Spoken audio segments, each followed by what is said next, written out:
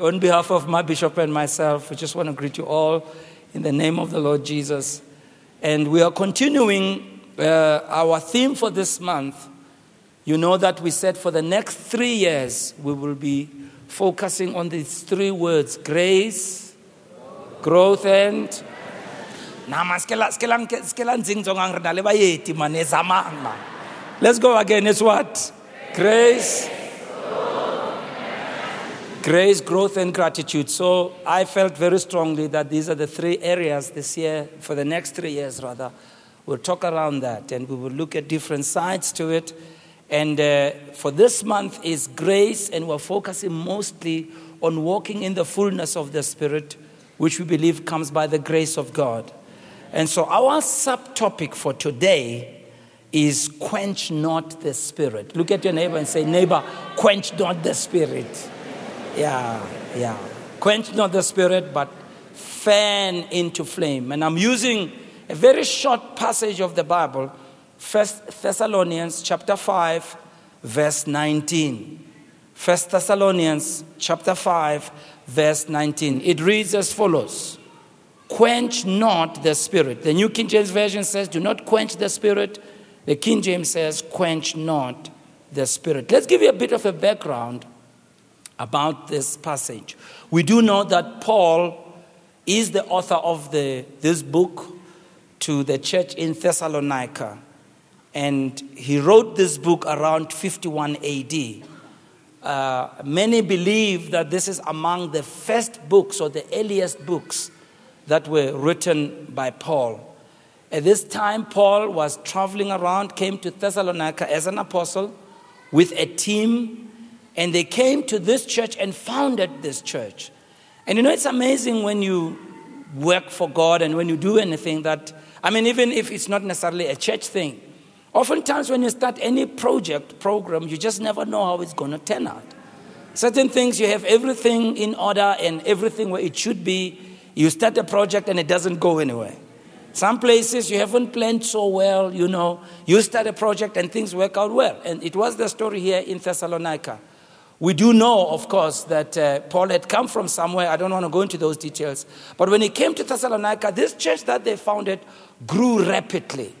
Not only did it grow, but many of the people in Thessalonica went to some of the surrounding provinces to promote the gospel. You'll find that in Acts 17, verse 2.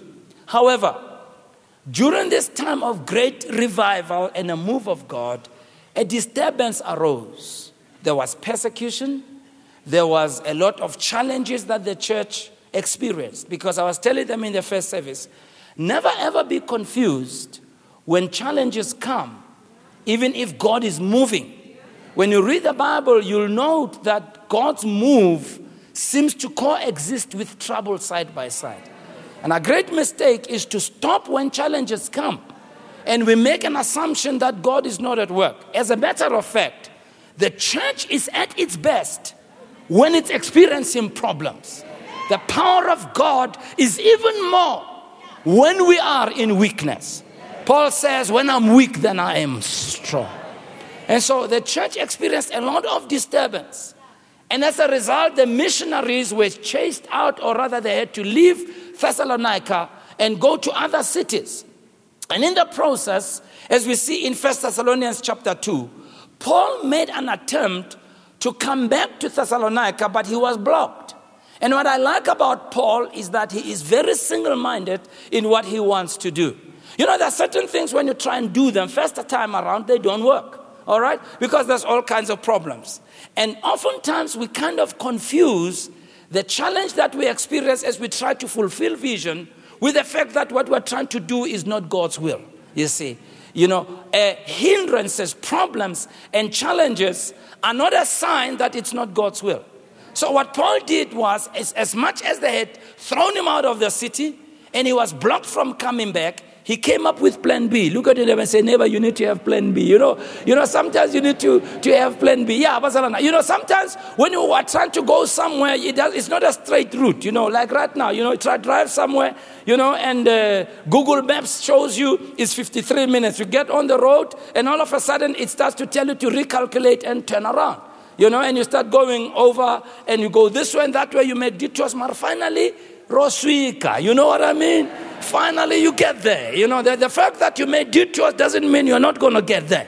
And some of you are getting discouraged in your vision because it didn't work out first time around. Oh, well, honalento eribitsang second half. Particularly ka team ya ka Orlando Pirates, the second half raba sharp. Rebabela kwa. Yeah, siabuya ngempela ka second half. And so that's what Paul did. Instead of, giving up on the vision and saying it's not going to work, he wrote them a letter. All right? So he writes this letter and it gets delivered because his concern is that the Christians in Thessalonica are still new converts. They are new believers that come from a background of paganism. They were doing all kinds of things. And now he's not there to mentor them, disciple them, and teach them. He's been thrown out of there. He's very concerned. But in writing to them, he is very intentional about what he says. He starts out in 1 Thessalonians chapter 1. You read from verse 6 to verse 10. He starts out by saying, you guys, you became imitators of us as of the Lord. He reminds them. He says, the Lord's message among you rang out even from among you. You took the message beyond the borders of Thessalonica and your faith has become known everywhere. And you turned from idols to serve the living God and the true God. And now you are waiting for his Son from heaven, whom he has raised from the dead, who rescued us from wrath. And so Paul is really encouraging these believers because he had to leave Thessalonica abruptly, and these believers are facing persecution and all kinds of things. So there were 4 major themes in Thessalonica, if you want to write them down. The first one was he is writing to encourage these new converts in their trials. That's in chapter 3. Verse 3 to verse 5. He's encouraging them in their trials. Number 2, he's giving them instruction as well concerning godly living. This is in chapter 4, verse 1 to verse 8. And then thirdly, he's urging them not to neglect daily work. In chapter 4, verse 11 and 12. And finally, he is... Honorable Speaker, these people like a barara bare ho. Kitale paisa bazalwan. Bare ho. Habare anyhow. Okay, so where should I go back? Which point? Number 2? You are still in number 2 forward. Yeah, man. All right. Let's go to number 2. Number 2. Number 1. Chineke. Hey. Okay, let's start. Paul is writing the letter, number 1, to encourage the new converts in their trials. That's number 1. So you find that in 1 Thessalonians chapter 3, verse 3 to 5. Number 2. Number 2. He writes this letter to give instruction to them concerning godly living. All right? So you find that in chapter 4, verse 1 to 8. Number 3. Can I go to number 3? Yes. Yeah. Oh, Lord, have mercy on this sheep. Number 3, to urge some of them not to neglect daily work, which is 1 Thessalonians chapter 4, verse 11 and 12. 1 Thessalonians chapter 4, verse 11 and 12. And number 4. Are we together then on number 4? All right. To give assurance to them concerning the future of believers who die before Christ returns. We read this verse a lot at funerals, 1 Thessalonians 4, verse 13 and 15. To give assurance concerning the future of believers who die before Christ returns. So in summary, Paul's letter is one of warm encouragement. It's one of restatement of many truths which he had already taught them. All right? But then in 1 Thessalonians 5:19, which is our main text, he says to them, quench not the spirit. Very interesting, the choice of words that Paul is using. Because oftentimes when God teaches us, He always tries to go to the natural, the mundane that we know. See, the only way for God to teach us spiritual things is to liken them to natural things that we know. So he's using this analogy to say and to infer that the Holy Spirit is like fire. But of course the Spirit, the Bible does present the Holy Spirit as a flame. Let me give you an example. In Isaiah 4:4, it reads, when the Lord has washed away the filth of the daughters of Zion and purged the blood of Jerusalem from her midst by the spirit of judgment and by the spirit of burning. Note that. And that spirit of burning, fire like fire burns, refers to the Holy Spirit. You remember what John the Baptist said in Matthew 3:11? This is what he said to the people of the day. I indeed baptize you with water unto repentance, but he who is coming after me is mightier than I, whose sandals I'm not worthy to carry. Note, he will baptize you with the Holy Spirit and fire. All right? So when Paul says, quench not the Spirit, it's like when you quench the fire or when you put it out. Now Acts chapter 2 will make sense. When the day of Pentecost was fully come, that's verse 1, they were all with one accord in one place, and suddenly there came a sound of a rushing mighty wind, and it filled the whole house where they were sitting. And there appeared unto them what? Cloven tongues like as of fire. And it sat upon each one of them. So the Holy Spirit therefore manifests as fire. So there's an element of truth. All right? The Holy Spirit manifests as fire. Now note, in the natural we know the things that fire does. It brings heat, light. Fire is a source of power, but fire also can bring destruction. Okay? So, the fire of the Holy Spirit, therefore, warms our hearts, enlightens our mind, empowers our spirits. And Paul says, don't hinder that. Don't hinder the effective working of the Holy Spirit.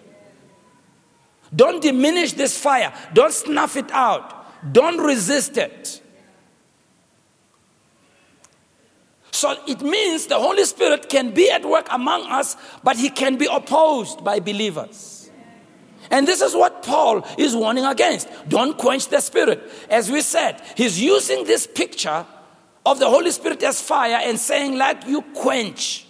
And that word quench that he's using there, it simply means to extinguish, both literally and figuratively. Don't extinguish the Holy Spirit. Well, we know there's other passages wherein this practice of extinguishing the Spirit, in inverted commas, did happen, or it is alluded to, or extinguishing the fire is alluded to. In Matthew 12, verse 20, we note it talks about a weak flame being put out. That's Matthew 12, 20.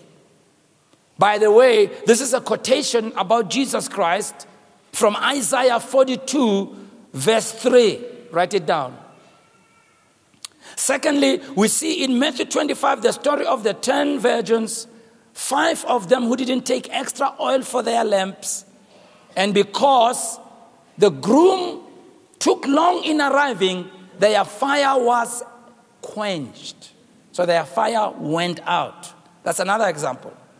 We also hear when Paul talks about the quenching, this principle of quenching, thirdly, in Ephesians 6:16, where Paul says, take the shield of faith with which you'll be able to quench all the fiery darts of the wicked one. So the quenching there talks about extinguishing, like when you take cold water and throw it over. And Paul says, don't quench the Spirit. Now note, don't quench the fire of the Spirit, because the Holy Spirit in our lives brings purity, power, light, warmth, and if necessary, destruction. It's important. When the fire of the Holy Spirit is at work in our lives, in our churches, we will have the purity of holiness. Write it down. The power to tread upon serpents and scorpions. And the light of revelation knowledge. and the warmth of the love of God. Let me say that again before you go woo. When the fire of the Holy Spirit is at work in our lives and in our churches, we will have the purity of the holiness, the power to tread on serpents and scorpions, the light of revelation knowledge, and the warmth of God's love in our lives. So it means so as much as the Holy Spirit moves among us, as he has done this morning, it's not the end of the story. It has to translate in lived lives. It has to translate in the way we carry ourselves. See, we can't just have the Holy Spirit manifest within the four walls of the church. Where it matters the most, really, is in how we live our everyday lives. See, being a believer is not a coat that we wear, that we pick up in the morning at the gate of the church, put it on, behave like a believer, and when we leave it at the gate and go out there and behave like the devil himself. How we live the way we live because of the empowerment of the Holy Spirit as he guides us to live a Christ-like life. And Paul says, don't extinguish the Holy Spirit. Don't quench him. Don't stop him. Don't oppose him. Don't say no to him. Respond to him. So let's examine these four things: purity, power, light, and revelation. All right. Number one, we need to live in the purity of holiness. Now, this is very unpopular. Now, I know. I'm not saying we should live in the purity of perfection. None of us is perfect. But remember, when we become followers of Christ, there are certain practices that God expects us to abandon. Look at the name and say, why are you not saying amen? No, amen, no, ho. Now, utoots. Romans chapter 1, verse 1 to 4. Paul, a bondservant of Jesus Christ, called to be an apostle, separated to the gospel of God, which he promised before through his prophets in the Holy Scriptures, concerning his son Jesus our Lord, who was born of the seed of David according to the flesh, and declared to be the Son of God with power according to the Spirit of holiness. Know this. When you read the story of the early church, and when you look at the Old Testament, God has always required of his people to live a certain kind of life.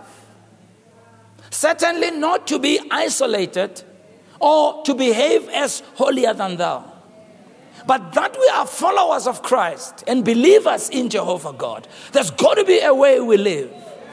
There's got to be a way in which we carry ourselves. Yeah. Really, the trueness of our Christianity is not in the cross that we wear on our neck or the attire that we wear. It's not that we come to church on Sunday and sing and jump around. It's in how we live in our homes every day. It's in how we treat our neighbor. Really, the gospel at its best is lived out where the rubber meets the road. It's not lived out in a sanctuary. It's lived out every day with someone that you work with, a neighbor you live with, the husband you live with, the wife you live with. Yeah, your girl child, how you treat them, your parents, how you treat them. As a minister, how you treat your congregants. That's really how we live. And holiness, by the way, doesn't mean nwele, closey, shiny. But the word holy simply means separated, not isolated, but separated. Let me explain to you what the difference is. See, when athletes know that they are going to engage in performance or they are going to compete, for instance, they start a regiment of training that reflects the goal they have to win. Okay, they start eating certain types of food. So if you go to them, call McDonald's, they don't eat what you eat. Not because McDonald's is wrong, Mara. McDonald's is not going to help them. They want to have whey protein, right? If they're a boxer, they will either do road work in the morning. The late baby Jake Matlala, I talked to him, and I remember he was telling me his program. He said, when I'm going to have a fight, 3 months before my fight, I start preparing myself. He says, I'd wake up in the morning, I do road work. 5 in the morning, see him running the road when we are sleeping and snoring. Come on now, you see now doesn't mean he is, in other words, what he's doing is different to what everybody else does who doesn't have that goal. He still comes and sleeps in the same house with us, but his behavior is different to the rest of us. Yeah. So he does that, and then he said, after I come back from running on the road, he'll go to the gym. Actually, I used to work out in the same gym that he used to work out. That's many years ago, okay? I'm not doing it anymore. When I was younger and more handsome. Yeah, but so I used to meet him there, and so he used to work out. Then he works out, and then he used to tell me the diet that he ate. Hey, he has to load up on this and eat on this and protein and whatever. And then he told me towards the fight, then like 3 weeks, a month before the fight, even his marital rights, he abandons them. Now we're in church, we can't be graphic. It's PG-13. Okay, so his marital rights. So when you are having fun with your wife, you're not going to to shame.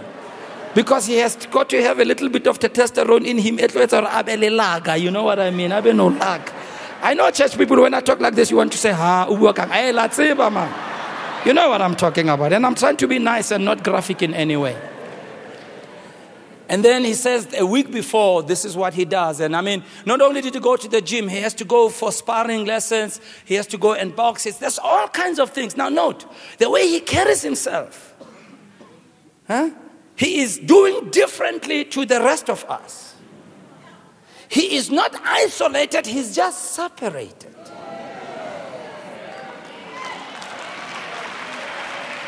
Yeah. And that's what the Holy Spirit will cause us to do. When the Holy Spirit comes upon your life, he'll talk to you about unforgiveness. He'll tell you, no. When the other person wants a revenge, the Holy Spirit says, no, forgive. He separates you. And the Bible says we got to live in holiness. Now we all know the areas that God is dealing with us about. So Paul is saying, if God is dealing with you about an area, don't put out the Holy Spirit. Don't throw cold water. Don't sing-song the Holy Spirit. Because it's different things for different people. We don't all have the same challenges. There are certain things that are a real problem for me.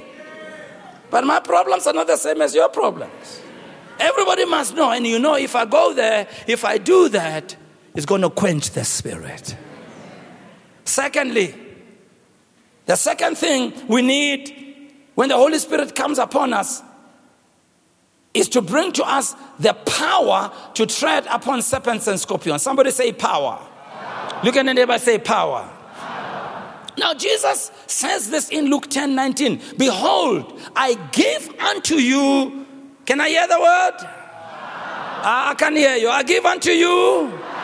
I give unto you. I give unto you. Power to do what? To tread on what? Serpents and scorpions is figurative language for demonic power. Evil powers. There's all kinds of powers. There are powers out there that are meant to harm us and to cause destruction in our lives. He says, I give you power to tread upon serpents and scorpions. And I like the next one. And he says, and over how much? How much? All the power of the enemy. And then he gives you an assurance at the end. He says what? What does he say? He says, and nothing shall by any means. Oh yeah. You don't need to be afraid. You don't need to be afraid. See, when the Holy Spirit is in our lives, he gives us power over serpents and scorpions. Demonic powers. As a child of God, you should never be afraid of demonic powers. Never be afraid. No, not because of who you are, but because of the greater one on the inside of you. Oh yeah. No, not because of who you are in yourselves, but because of this power that Jesus has given us. Can I hear an amen? Number 3, the light of revelation knowledge. The light of revelation knowledge. If you don't say amen, the children will say amen for you. The light of revelation knowledge and walking in the truth by practicing God's word. Now let me explain this to you. You know, we need to understand by eso. God's word, much as we understand it with our minds, but there's a point where God has to open up that truth to you so that it becomes a living reality, a practical reality, you know, because you can know all the verses in the world and never live the life. Mm-hmm. Oh yeah. It takes God's word. You know, I tell people, and you know, I'm not in any way saying anything against any church. Ne? Let me say it like our sisters and brothers in Zim. I'm not saying anything against anybody. Okay, I'm not saying anything against anybody. I'm just stating a point. I went to church. My mother told us, my late mother told us, we went to church since I was 6 years old when I went to church. So I've been in church a good part of my life. Almost all my life. But you know, much as I went to church, and I was very faithful in going to church, and I remember as a 9-year-old, you know, and we had an incredible church. I tell you, my goodness, our pastor, the late Reverend Ntwane, he would preach, that man. And you know, in our church, the practice was after preaching, they would say,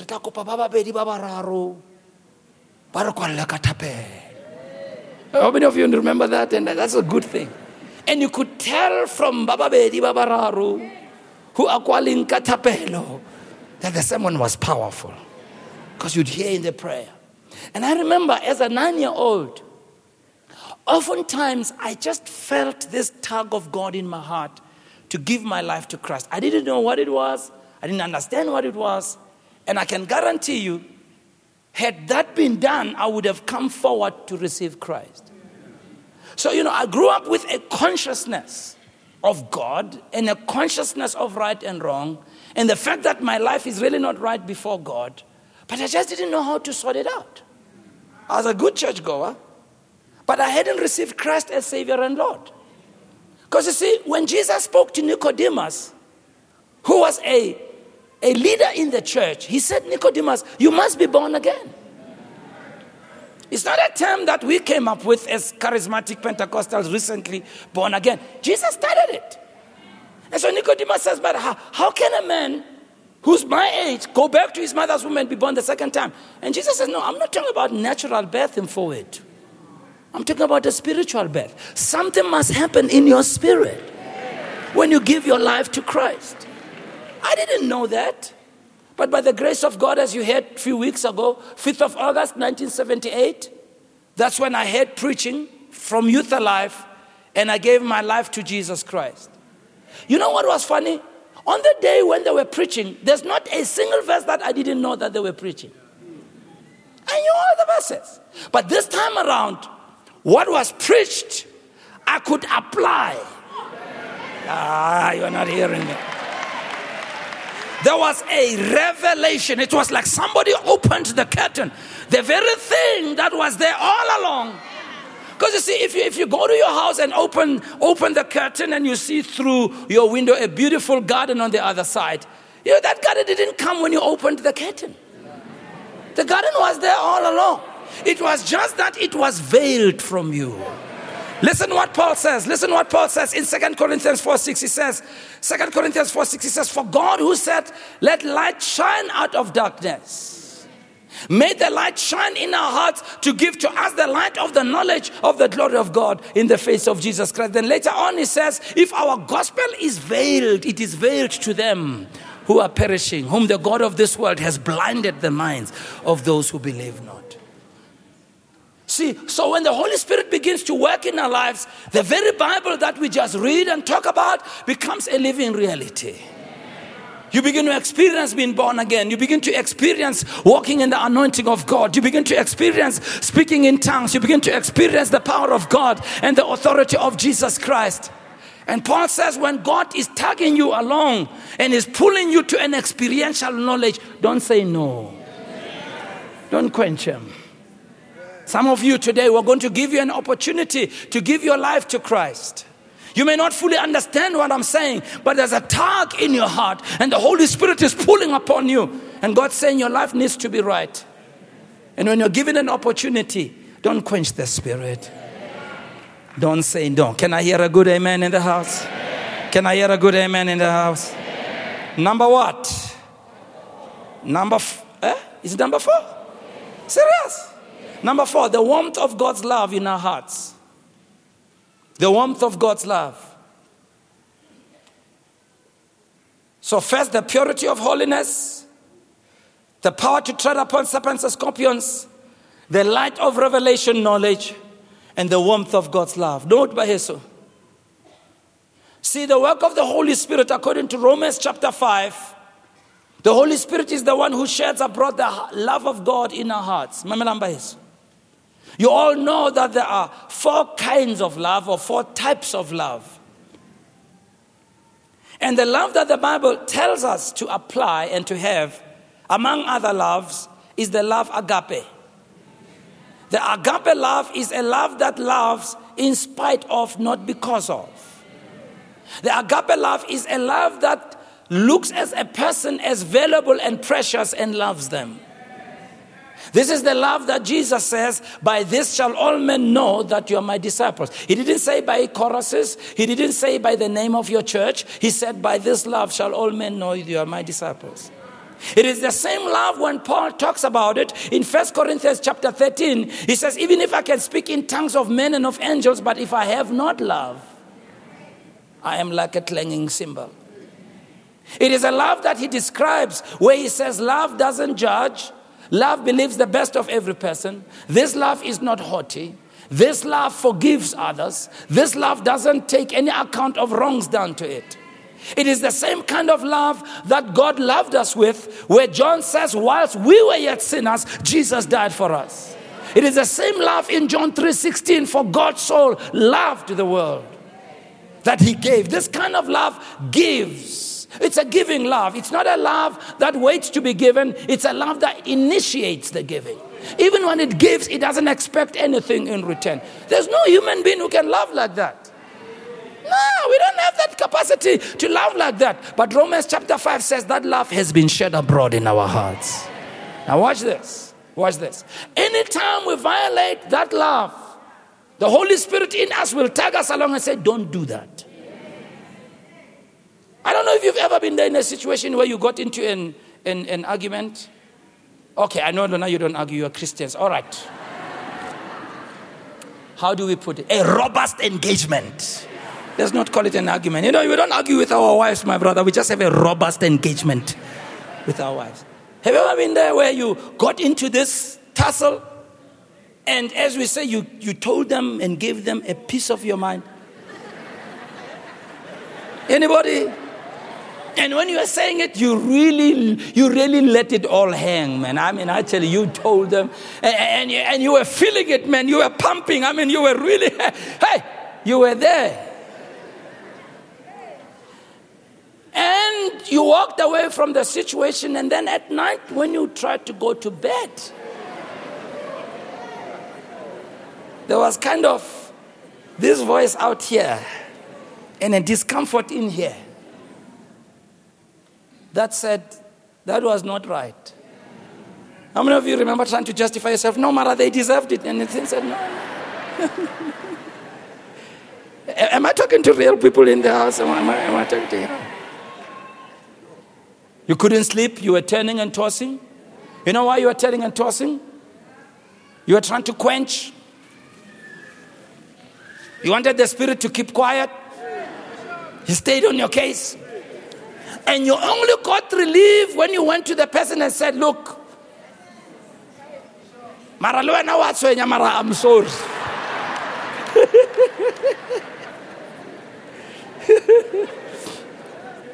So in other words, the Holy Spirit is there in guiding us to live this Christian life. Because you can't live for God. You can't live a separated life in your own strength, in your own power. It takes the power of the Holy Spirit. And Paul says, don't quench the Spirit. Tell your neighbor, don't quench the Spirit. Say it again, don't quench the Spirit. Now, quite interesting, as much as I've applied this verse in a generic sense, Specifically when Paul talks about quenching the spirit, in this instance, much as it applies everywhere, he was talking about the practice that these people had in church services. These believers who were going through persecution and struggle, difficulty, and they were really having a rough time. When they met together, evidently, it looked like the Holy Spirit would move among them like he did among us. And in the moving of the Spirit, there would be prophecies, tongues, and interpretation that would come. And so Paul writes, no, instead of stopping that, watch this, instead of quenching that, rather, test all things. Look, he says it. 1 Thessalonians 5:19. Do not quench the spirit. Do not despise prophecies. Test all things and hold fast to what is good. The Message Bible reads, don't suppress the spirit and don't stifle those who have a word from the master. Wow.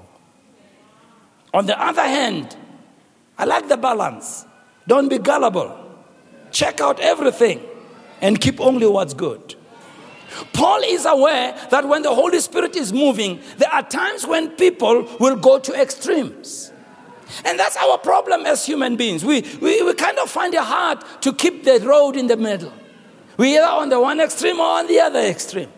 And Paul says, instead of stopping everything because some people are going to extremes, rather check everything, right? And use what's good. This is apparent in the rest of his writings. When you read 1 Corinthians 12, 13, and 14, Paul, in addressing the church in Corinth, which had the manifestation of the gifts of the Spirit, including prophecy, tongues, and interpretation. There are some who had moved into fanaticism. And because of that, Paul writes, he doesn't stop them. Instead, he says you should yearn for the gifts, long for the gifts. But then he argues, instead of quenching the spirit, check everything out, examine what it said, that it's done by the word of God. Instead of discouraging the operation of the Spirit, in the book of Corinthians, Paul says in chapter 14, rather, let everything be done decently and in order. Note by so, the move of the Spirit is something that God wants us to experience. There's nothing wrong in the Holy Spirit coming upon us. And of course, there are certain things that may happen when the Holy Spirit is manifesting that might not be really what I like. But as long as everything is done decently and in order. So Paul is exhorting these believers to allow the operation of the manifestation of the Spirit without it being quenched. But then he warns them in substituting that with excess, or substituting that with a mechanical order of worship. See, if we dot every I and cross every T, and we are rigid in church, and we don't allow the Holy Spirit to work, then we quench the Spirit. So it means even when the Holy Spirit wants to give expression, we quench the Spirit.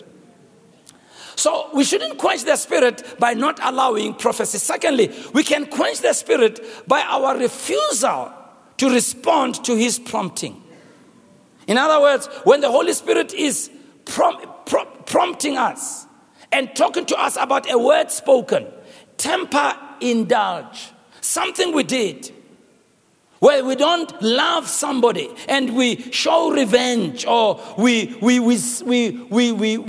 run against somebody, or we gather and talk about somebody and you feel bad. You walk away from that conversation where you were scannering about somebody. And you are feeling bad on the inside. And the Holy Spirit says, don't do that. Now note, if you continue to quench him, he will withdraw his influence. He won't leave, but he will not push as hard. And as a result, our hearts will be left in a state of hardness and finally darkness. Where in the words of Paul, we move to a place where we have a seared conscience. Watch. See, people who are so-called hardened criminals who go to CMEX prison, that's not where they started. These people had to be coaxed into being like that by committing acts that were smaller acts But the more they did wrong and they didn't feel bad about it and they continued to do wrong, is the more their heart got hardened. We must be careful to look after our hearts, because there is a certain threshold that the heart of a person can take. There are certain things that may not seem wrong when you do them, not because they are not wrong, but it could be maybe the tolerance level has changed. In the same way that we older people drink hot tea, because our palate has gotten used to a certain temperature. Children cannot drink that temperature yet. You have to cool their bottle, give it to them, because their palate is still tender. They are at a stage that we can call the stage of innocence. The biggest problem in our lives is when we lose our innocence. You can lose your innocence as a pastor, where you start doing things in church that are not right, where you start relating with young girls in an inappropriate way. When you do it first time, because your palate is still tender, you don't like it. But if you go back to it, this time around the tolerance level has changed, because our conscience is like has a thermostat. You can adjust the level of tolerance. And finally, a person gets to a point where they do it even without blushing. They can lie and not blush. They can kill and not feel anything. They can embezzle their church's money and not feel anything. Can sleep around with the women in the church and not feel anything.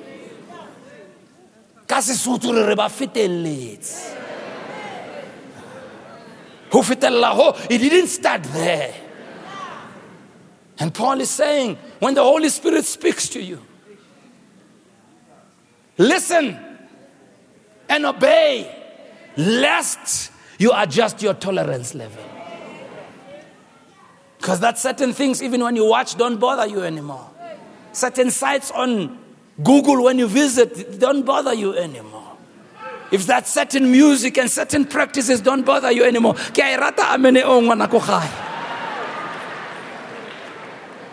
Doesn't mean it's right. Just means your tolerance level. What it means is that, therefore, don't live your life by somebody else's tolerance level. Oh yeah. Quench not the spirit. Number 3, we quench the spirit by our refusal to obey. In other words, when God speaks to us, we need to obey. In Genesis chapter 1, verse 3, God said, my spirit will not strive with men forever. See, when God gets to a point and he says, look, I heard something from one preacher that scared me years ago. It struck me. And he said this, sometimes, I don't know if you've been there where you want to do something and God says no. You pray about it, it says God says no. You say, no, he's my guy. God says, no, he's not your guy. He's my girl, and God says, not my girl. Mara, because you like his dimple. Come on now. Because you like her looks, You keep on pushing and pushing. I didn't know this. He said, the one person who was counseling, who did that? Finally, they got married, and it was just a disaster. And they broke up. And when he counseled this guy said, but when I started, I wasn't, no, he was counseling the lady. The lady says, in my heart, I just felt he's not the one. Mara, I like this hunk. How many of you are sitting next to a hunk right now? No.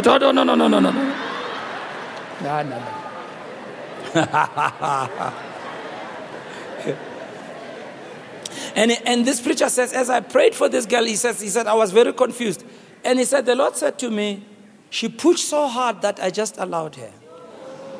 No, this is why when you read Romans chapter 8, Paul talks about the good, acceptable, and perfect will of God. This is our stages. There's the perfect will of God. You are in the sweet spot. Mara, there's this acceptable, Kanawaya Maraya. You know what I mean? Yeah. Sometimes God can allow things. Because remember, God never forces anybody. If you keep pushing hard enough in the wrong direction, God will let you. But it doesn't mean it is His will. Just means the tolerance level has been adjusted. And it says here in Genesis chapter 6 verse 3, my spirit shall not strive with man forever. God says, and so when Paul writes in Hebrews 3, he says, therefore, as the Holy Spirit says, today if you will hear His voice, don't harden your heart. Some of you, you've had an opportunity to give your life to Christ more than once. Today should be the day where you say, you know what? I'm not hardening my heart. Because if you harden your heart and harden your heart, you get to a point where it doesn't matter anymore. Let's close. How then do we stir up the Spirit? Because in the book of Timothy, Paul says, stir up the Spirit. Instead of quenching the Spirit, how do we fan into flame? How do we cause the Spirit to burn more in our lives? Number one, pray in the Spirit or pray in other tongues for extended periods. How to let it be 30 minutes unbroken. Go to entry level. Go 101. Go Rosamile da. Now, let me use this analogy that I used during the week. Now, please, Kikupa, let's understand this. It's not a matter of just praying long for you to have the pride to tell people I pray for 3 hours, 4 hours, 5 hours. That's not the purpose. No. It doesn't benefit people, it benefits you. Let me give you an example. There's a difference between running half a kilometer every day, right? Let's make it 1 kilometer for your health, and running 10 kilometers. You know what you experience when you are running for a kilometer? You do experience something. Mara, it's not the same as if you had to run 10 kilometers. You see? So the same applies to spiritual things. When you pray long, it's not a mistake when we read the Bible and we find that Jesus prayed the whole night. And even on the last day before He was crucified, His disciples couldn't, they must not stamina. Look at the neighbor and say, Bishop.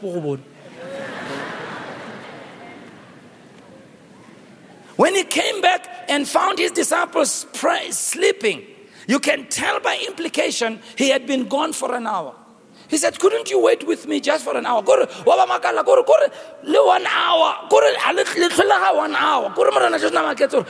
hour chance. I don't know what He would say to many of us here. That He went back 3 times, we can maybe draw a parallel, we can make an assumption, probably prayed for 3 hours. But Jesus used to pray the whole night. If Jesus, the Son of God, who was perfect, Jesus, the Son of God, who had no sin like us, Jesus, the Son of God, who was full of the Holy Spirit without measure, we are filled with the Spirit by measure. If He could pray the whole night before He could choose His disciples, how much more should we pray when we have decisions to make? Oh yeah. No wonder His disciples, of the many things they asked Him, the one major request they made is teach us to pray. They didn't say teach us to do miracles. They didn't say teach us to cast out demons. They said teach us to pray, because they could draw a parallel between His prayer life and His amazing life. And I believe your prayer life, if it goes up to another level, God will begin to do things in your life. Can I hear a good amen in the house? Yeah. But I want to pray for a long time. I was telling them in the first service, I've read many biographies of many women and men that God has used over the years, all over the world. One of the things you cannot ignore about these women and men is their prayer life. They had an incredible prayer life. They prayed a lot. I mean, we used to know Dr. Cho, the late Dr. Cho. Dr. Cho used to pray for 8 hours every day.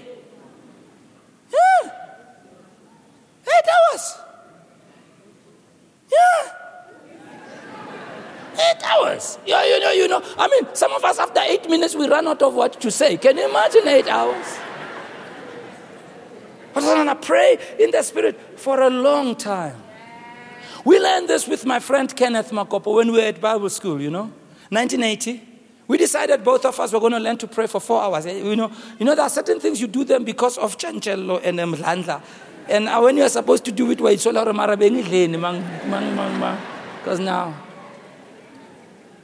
And I remember he liked to pray in the evening. He's always been a night person. I've always been a morning person. So he would pray from 10 o'clock until about 2 in the morning. I'd pray from 3 o'clock until 7 o'clock, And then say to mother, we won. There's no music, there's no keyboard, there's nothing. It's just you. Obo reha mudimo ha. It was something, I tell you. And you know what I learned? And I saw with Amma 2000 when we had prayer here, you can see when people don't know the way to pray long prayers or pray for hours. It's almost like someone who doesn't know how to run a marathon. When they get and run a marathon, they buy polaisa. This is a marathon. Yeah. So, people don't know how to pray long. When they start, after 15 minutes,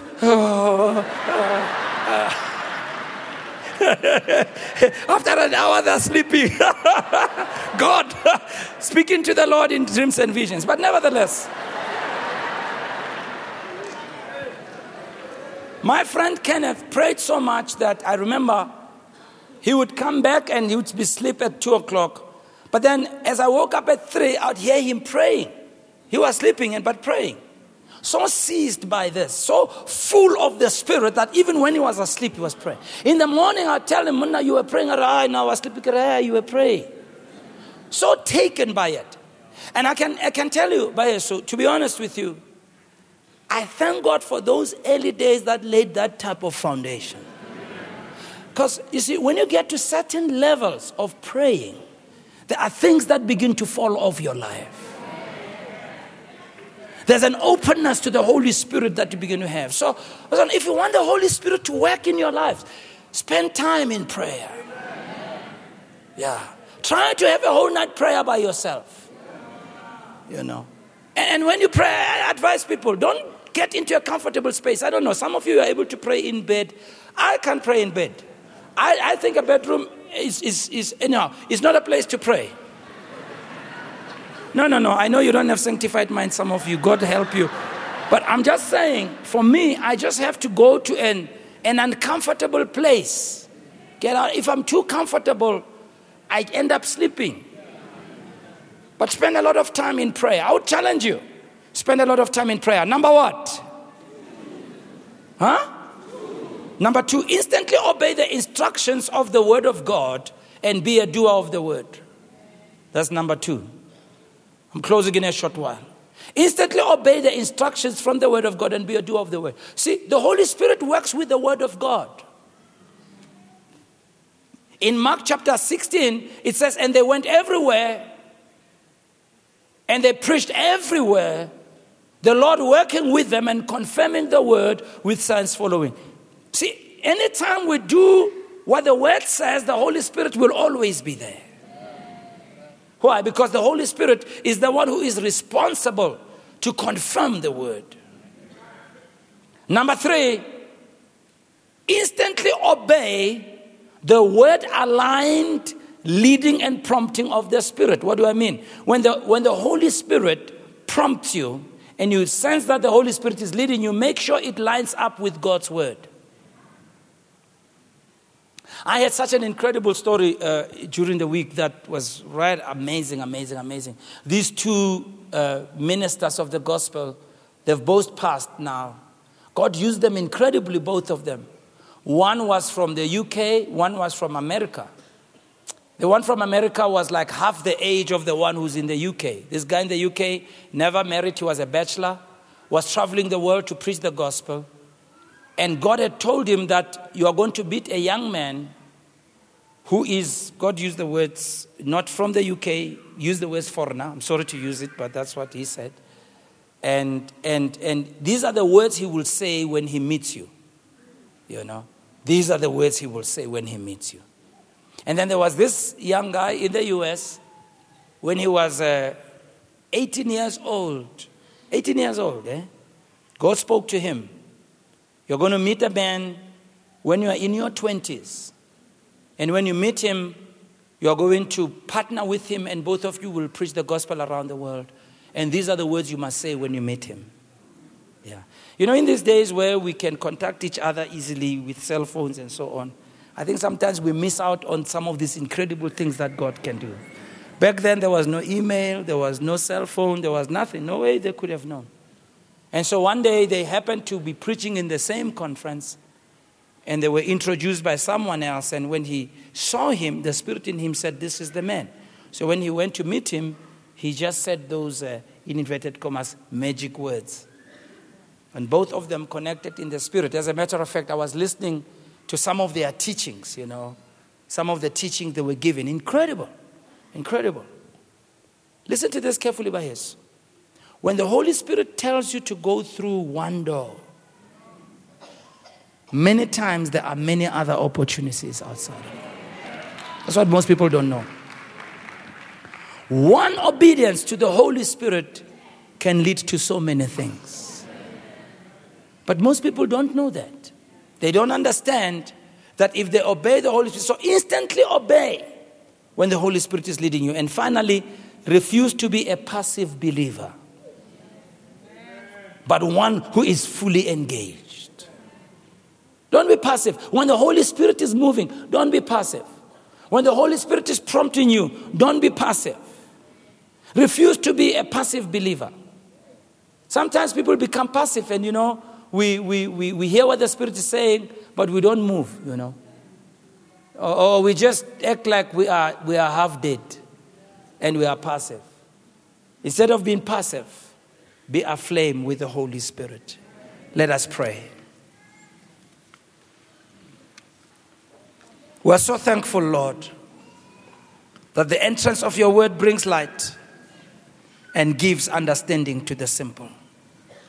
Our prayer, Lord, is that we will not quench the Spirit, but rather we will be responsive to the tugging of the Spirit, and we will fan into flame that which you've placed upon our lives.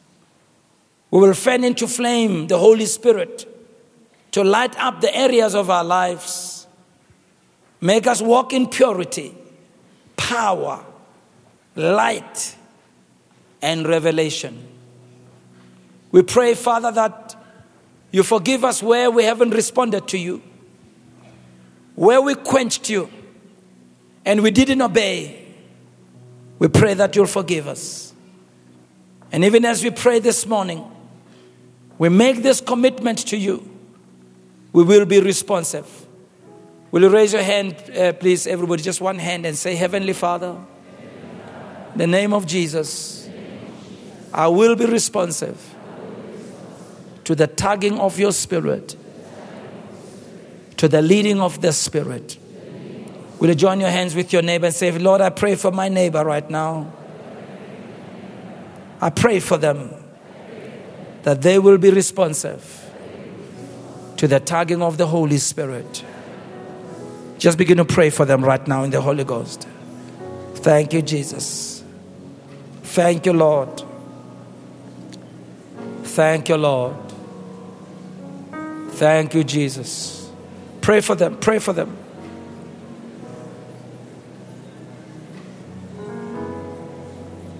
Thank you, Jesus. Thank you that we will be responsive. Thank you that we will not harden our hearts.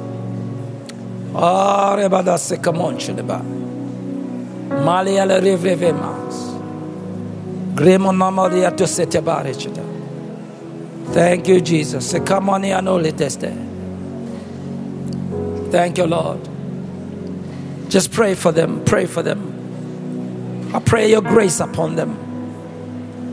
I pray your love upon them. Oh God.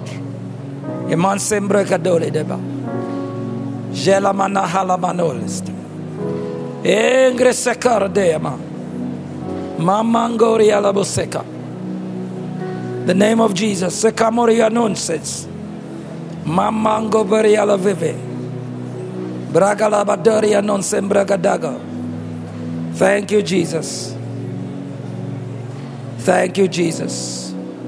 Eshada Mahama. Thank you, Lord. Say it again. Heavenly Father, we refuse to be passive, but we will be fully engaged. In the name of Jesus. All right. Keep your heads bowed. You can let go of your neighbor's hand. Your heads bowed, your eyes closed, please. If you're here today, and even as I was preaching and talking about my own experience as a young man, went to church, did everything right, but there was an emptiness in my heart. Your story might not be exactly the same as mine, but nevertheless, in your heart of hearts, you know there's something missing. You may not know how to describe it. You may not know how to explain it. But in your heart of hearts, you want God to help you. You want Jesus Christ to come into your heart. Maybe you've been invited or you've come on your own. Could be your first visit here. It might not even be your first visit. You may be even a member of the church, but you haven't really had that encounter. As I was talking about revelation, you realize that you may know the scriptures in your head. You may rattle along the verses with your mouth, but that real encounter of being changed by the power of God is not what you have. And with our heads bowed and our eyes closed, you are there, and in your heart of hearts, you can sense the Spirit prompting you. You can sense in your heart that, you know what? I need to get matters right with God. May I ask you, instead of quenching the Spirit, will you respond today? Because I want to invite you. I'd like to lead you in a prayer. I'd wish for you when you leave this place, something will have happened in your life. God is the one who listens to those who ask and who long for Him. Our heads bowed, our eyes closed. If you say, please, I need prayer. My life is not where it's supposed to be. I need God's help. Would you please pray for me? If that is you and you need the prayer, right where you are, would you just raise your hand, please, so that I can see it? I want to pray with you. Thank you for those hands all over the place. Raise it without shame. Raise it without apology. God is aware of it. It is Him who changes, who transforms our lives. Thank you for those hands. God bless you so much. May I ask all of you who raised your hands, would you please kindly stand on your feet right where you are, please. If you raised your hand, please stand on your feet right where you are. Thank you, thank you, thank you, thank you, thank you, thank you, thank you, thank you. God bless you. God bless you. This is what it's about. It's about our lives being changed and transformed by God. Hallelujah. Hallelujah. Hallelujah. All right. You know what I want to do?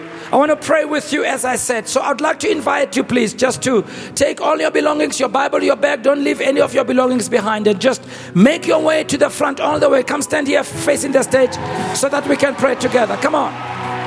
Come, let's pray together. Give them a hand as they walk. Give them a hand.